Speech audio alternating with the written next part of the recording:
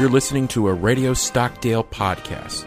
Podcasts that are inspiring, interactive, and feature various discussions of leadership, ethics, and law.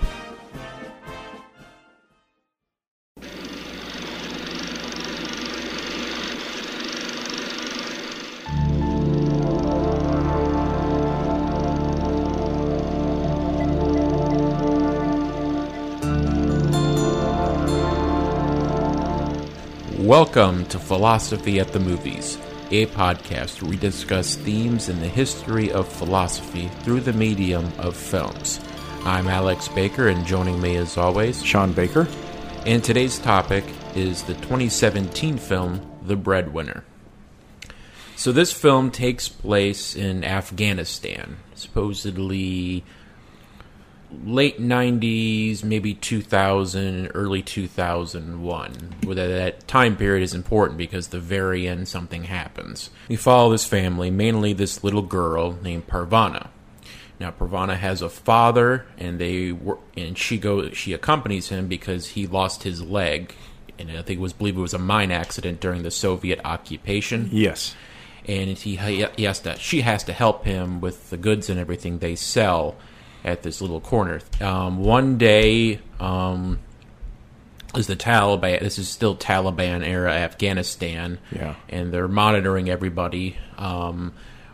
They start to pick on Parvana and the father. Mainly the instigator is a man named Idris, a young soldier. Yes. And he just insults Parvana, and then he insults the father. And the father gets into a little bit of an altercation. And then Idris feels that the father insulted him, so he feels he has the right to imprison him. So they take away the father, and they imprison him. And now, since the rest of his family are all women, the wife, the two daughters, Parvana, her sister, and they have a very young son, but he's like only 5, so right. They have to find a way of providing for the family. And they originally try to see about getting their husband released, but the Taliban does not allow women to go out on their own without their husband or a male family member. So when they try to go there, they are caught by the Taliban. The mother is brutally beaten. So now she has to basically stay at home. So now Parvana decides, after meeting another girl in the village who's disguising herself as a boy, she cuts her hair very short. She pretends that she is a distant cousin of the family, and she disguises herself as a boy and goes to that corner and sells some items from the house, but she also is literate. She can read. Yes. And she says, anything written, anything read. So if anybody has anything that they can't read, she'll give it to them, and she'll read it. And through that, she meets a soldier who was probably of the same unit as Idris, named Razik. Yes. But Razik is not the instigator. He is more calm, level-headed. He is more friendly. Yeah, an older gentleman, too. Yes. He's illiterate, but he has this letter from his wife trying to learn what happened to her, but he can't read it. So she reads it and finds out she was killed. I believe also in a mine, stepped on a mine. Yes. And through that, they form a bond, but he's still unaware of what's really, that she's a boy disguised. But eventually she goes on, she's starting to earn money, and around this time she's also not only providing for the family, but she also likes telling stories, and she tells this fairy tale to her younger brother of this boy, and he goes on this magical journey. It's supposedly Suleiman, which is the name of the brother who passed away. We don't know. At the time, we don't know exactly why. In the beginning of the film, actually, her father and her, you can tell they've told each other this story quite a few times before, and that's one of the ways they pass time while they're in that bazaar trying to sell things. But it's also one of the ways that he has of reinforcing a more positive view of life than their circumstances would seem to allow. And you can tell he has great concern for his daughter and wants her to live a full life, but in this misogynistic society that the Taliban are enforcing on Kabul. This is where this is by interesting coincidence given recent events. He knows that's, if not impossible for her, darn near impossible because of the role that women and girls are forced into by the Taliban. Yes, and then eventually she starts making money, but the family is also concerned about the danger she's putting herself in, and the mother arranges for a marriage between her other sister, right, and another far-off family member. And that'll basically get them the money and protection that they need. But around this time, because Parvana is also befriending this other younger girl who's also disguising herself as a boy, they run into Idris. And Idris, at the time, at the very beginning, doesn't recognize her, but they start pushing him, or he starts pushing him around, bullying him, and then realizes who she is, that they get into a fight. And it looks like he's chasing her, but around this time, there's something of an attack. And it's never specifically stated, but I'm assuming this is the beginning of our occupation into Afghanistan. This is 2001. This is right after 9/11. Yeah. It looks like what's happening is they're somewhere out in kind of a mining district doing hard labor. Yes. That boys tend to do in Afghanistan, disguised as boys, of course.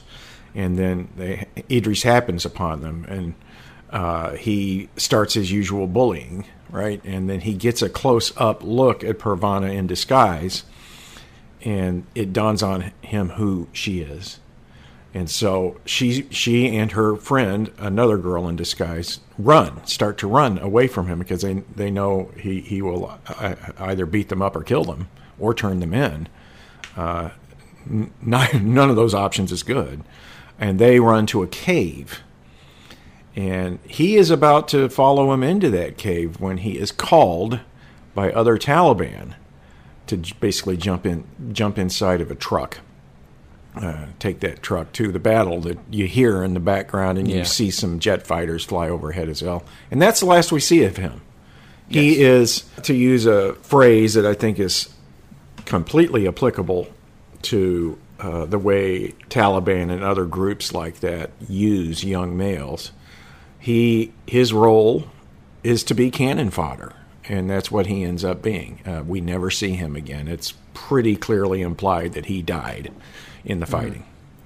Yes, and then around that same time she's lost, the cousin that's arranging this marriage is bringing them over to come over to this city because, he says the attack is happening, you need to get out of here now. But the mother, because Parvana has still not come home yet, they say we're not leaving without her.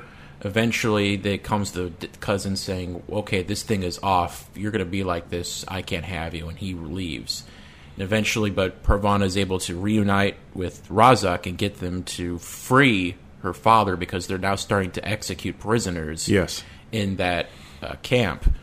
She eventually makes contact with her father. She escapes. And at the end, it's like they reunite together. And that's pretty much the end of the movie. That's where it ends, And this is from Cartoon Saloon, which is I want to point out because this is from Ireland, and they've done all the other movies. Because their recent movie, which sort of turned me on to their other work, was Wolfwalkers, and their other movies are mainly around Irish folklore. But this was hugely branching out to something completely different from them, and I think this film is fantastic. Yeah, and they do a very good job, and you can tell it. By the way, it's based on a book intended for young people. One of a trilogy. It's the first in a trilogy by an author, Deborah Ellis. And the movie's somewhat different than the book. But you can tell she did her research on Afghan culture. Apparently she interviewed Afghan women in particular in the process of writing this story. And does a very good job of portraying the very restricted and threatened role that women have in Taliban-controlled Afghanistan, and at the same time does a very good job of portraying a very clever, very strategically wise young woman who also shows some tactical smarts, so to speak, as she is confronted with having to live in that environment where much of what is around her and much of the necessities of life, or I should say the supply of these, is significantly out of her control. They do a very good job of showing the dire straits this primarily female family is in once the father is gone. Mm-hmm. She tries to go to the market to buy food. None of the men at the market want to risk selling her food because, as you referenced earlier, the Taliban are constantly monitoring, constantly walking around, and we see them constantly dressing down people and whipping them for not living up to their interpretation of Sharia law. And they do a very good job of showing what kind of dire straits this family is in because of that. And as I said before, this girl's, it's a genius response to it. It's almost a necessary response, but it is a genius response. Yeah, and you mentioned that this was based on the novel by Deborah Ellis and the amount of she interviewed refugees at refugee camps, mainly Afghan women. But what's interesting is this novel is the first novel in that trilogy. It came out in 2000. And so that date is something because most Americans probably had no idea what was going on in Afghanistan. They probably were aware of what was going on during the Soviet occupation in the late 70s. Mm-hmm. And there was, in that, particularly in Hollywood, there was a glorification of these Afghan fighters who were taking on the Soviets. Mainly one of the Rambo movies, Rambo helps out the Allies. And in a James Bond movie, he goes over and they're clearly the fighters are supposed to be, is it the Mujahideen? Mm-hmm. Yep. Yeah, but that's all we knew. But here she was, even before 9/11, telling us what the Taliban is, what they're doing to these women. And it's really interesting that she did that. She knew about this even before 9/11 when this was brought more to public attention. It's pretty impressive. And she's also aware, I think, of the complexities of, as it were, the politics in Afghanistan at that time, because you had the Taliban, but you had other groups and struggles for power. There was a Northern Alliance, for instance, that the U.S. Worked heavily with in the early stages of war. And the Northern Alliance, just before the attacks of 9/11, came under attack itself by Al-Qaeda and Taliban as they attempted to solidify their control of the entire country. And then for a time after that attack, Osama bin Laden hid in the Tora Bora era, and I vividly remember watching the news accounts of the search for him in that area, and it turns out that he had left that area sometime before we got there, ultimately worked his way into Pakistan, which was also a staging ground for Taliban. And surprise, surprise, we find him in Pakistan, just a few blocks away from the Pakistani military academy. So you can see the complexities and difficult nature of dealing with that political situation over there. And she manages to capture that, and it is impressive that she was aware of this before most of us were aware of it, in America at least, and I would say the general public at least, but there were elements of government, though, that were familiar with this. Still, we were caught with our feet flat when it happened, when the 9/11 attacks happened. Impressive. And we watch this movie, and you realize the main story we mentioned is just how little value the Taliban places on women. I mean, outside of giving birth, they really, maybe in taking care of the home, they really don't see women as other value. I mean, and this is not just an Afghanistan problem. This has been going on in the Middle East. I think just a few years ago, Saudi Arabia just finally decided that it's okay to let women drive cars by themselves. Yes. But because like the instigating process is Parvana's at this market, and this dog or whatever is sniffing around the area, and she's just trying to shoo her away. Yep.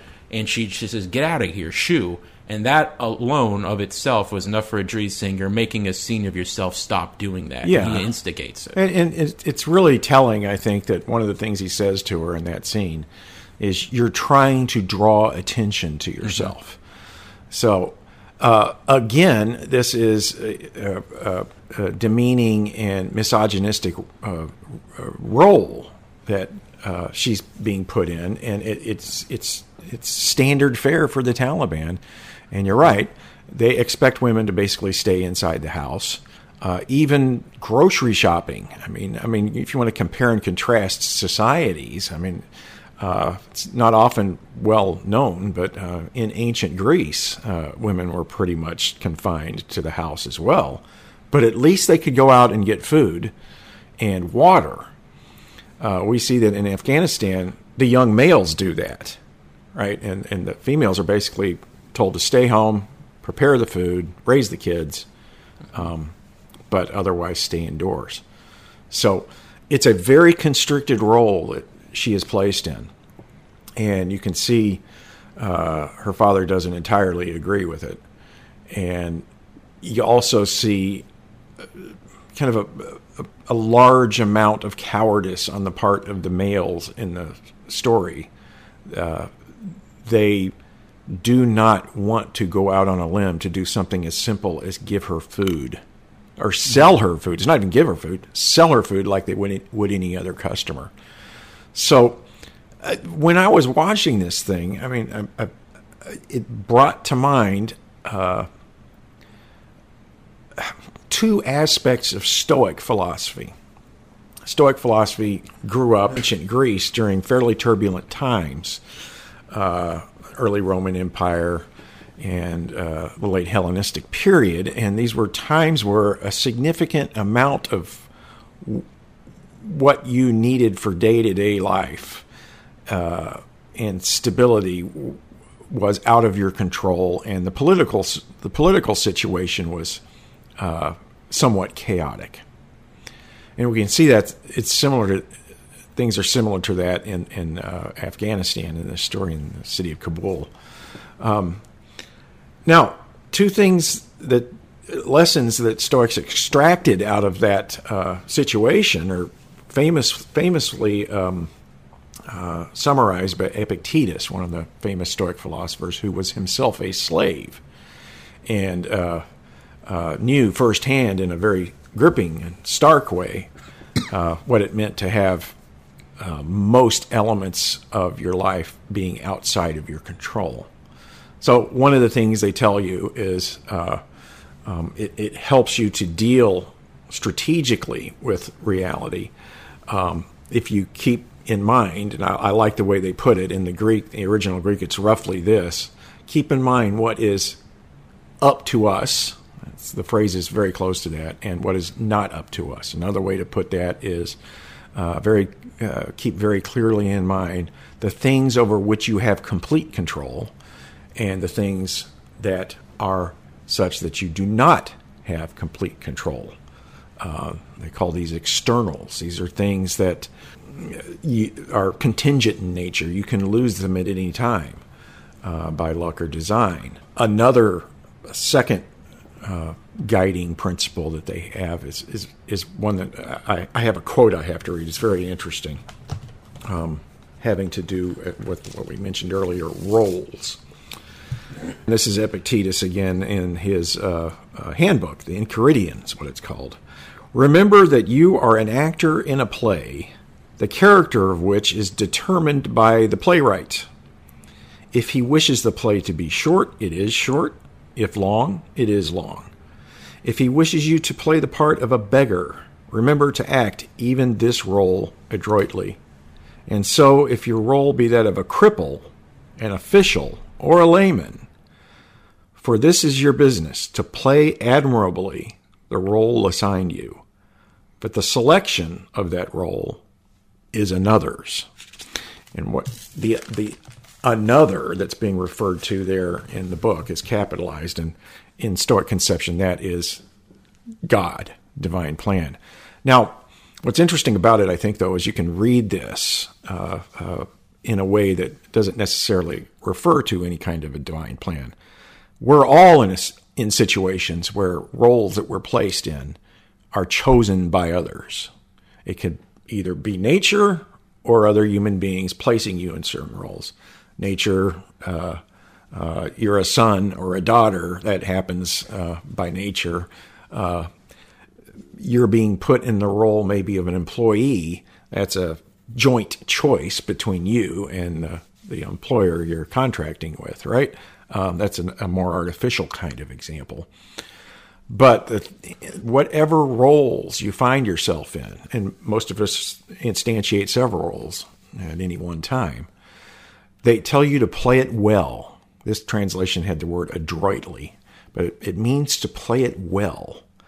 And part of what they mean by that is to play it in connection with and in a way that allows them to come to fruition with morals, the right way to behave, the just way to behave, and so forth. And we see her doing that. She has been thrust into the role of a female in the Afghan culture via the Taliban. She also takes on the role of breadwinner because her father is no longer there. And this is where I think she illustrates Stoic doctrine. She realizes it's not a simple matter to figure out what's in your control and what isn't in your control. And it's not a simple matter to figure out which roles you are in. You have to think about it. And you have to look for the openings that are provided you. And in the case with the Taliban, you look for what they're expecting from you in terms of subservience, and you deny it to them. You find a way to deny it to them at the same time that you find a way to play that breadwinner's role and help your family. And she does that brilliantly with that decision. Well, quickest and easiest way for me to do this is to wear my deceased brother's clothes and play the part of a boy. I am young enough that I will be able to get away with it because human beings do not look, male and female human beings don't look all that different from each other once you close them up. I'll be able to pull that off. So she has the moral courage to do that and provide for her family. And she gets out there and she gets kind of comfortable in the role. And you can see at some level she's actually enjoying it. And that, too, I think, is something the Stoics want us to do. Dive into those roles. They're going to be challenging. They might even be dangerous. But as you're doing it, enjoy it. And that comes across, I think, very well in this story with this character. And Parvana's story reminds me of another movie, which was also based on a graphic novel, but it was Persepolis. Now, Persepolis was the story of Marjane Satrapi. She was a young woman. She grew up in Iran. And she wrote the story particularly when she was growing up during the revolution in 1979. And she grew up as a kid. Her parents were very liberal-minded. She liked a lot of like Western culture. She liked Bruce Lee movies. Even when she grew older, I think she had Iron Maiden records and other kind of rock bands. But as the time when it was coming into the revolution, there was a lot of restriction on that. And she was very openly rebellious. If you watch the movie, when there's a scene in a college or whatever, when they're telling women like what they can't wear because it's obscene, she raises her hand and points out, like, look at that guy here. He's wearing incredibly tight pants. They're showing off certain aspects of his body. Yeah. And we have to tell what pose we have to wear. He's lying out, very spread eagle, and isn't that obscene? And then there's because this movie's definitely played more comedically, I think, than this movie. But There's a scene when she's running late for class, and these two male guards are asking her, "What are you doing?" And she says, "I'm running late. I'm in a hurry." And they say, "Well, don't run," because they say when you run, your behind moves in an obscene way. And she looks at them and screams at us. She says, "Well, then stop staring at my ass." Yeah, exactly right. And this is the thing about these rules and these cultures like Iran, and these are these do not reflect well on the males. It says something about them that they are unable to interact in day-to-day situations in environments where females exist, that they're somehow unable to control their urges to look and so forth. And all the blame is put on the females for this. They are acting provocatively. It's on purpose. So we have to clothe them in such a fashion where you can't see anything. Never mind that they're terribly uncomfortable out there in these outfits, and never mind the fact that you're basically condemning them to living in their entire lives in their houses and not being able to go out and pursue a career or anything like that. No, our purity is so damn important that we're going to do this. I mean, it's a very damning commentary, I think, on the males. It really is. Well, what is interesting, though, about the breadwinner is even with somebody within the Taliban, I believe he is within the Taliban, is Razik, right? Yes, he is. But he's considered more level-headed. He's friendly, and even when he finds out the secret, he wants to help her. He wants to help get the husband out of prison, and he does not like what is going on, especially with Idris, who's the more instigator. Yeah, and you wonder if you want things to change. You would say, you talked about the cowardice. Even if he is trying to do some things, he's still letting more people like Idris have the final say. And you like, if things are going to change, you feel like you need the Raziks. Yeah. To stand up to the Idris, as they know what's going on is wrong, but they have to stop them and have things change. Yeah, and they have to be willing to take on the risk to their own well-being and lives to do it. And again, it's very troubling that in Afghanistan, it seems to be the case that more often than not, there just simply aren't enough men that have the courage to stand up to the bullies in the Taliban. And, it's a very odd, almost feeling that it's the eternal return of the same here in 2021.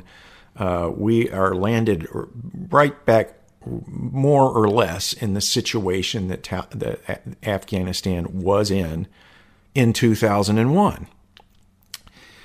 And, it's a complex result, I think, of, as it were, the long view that a lot of the men do take in that country.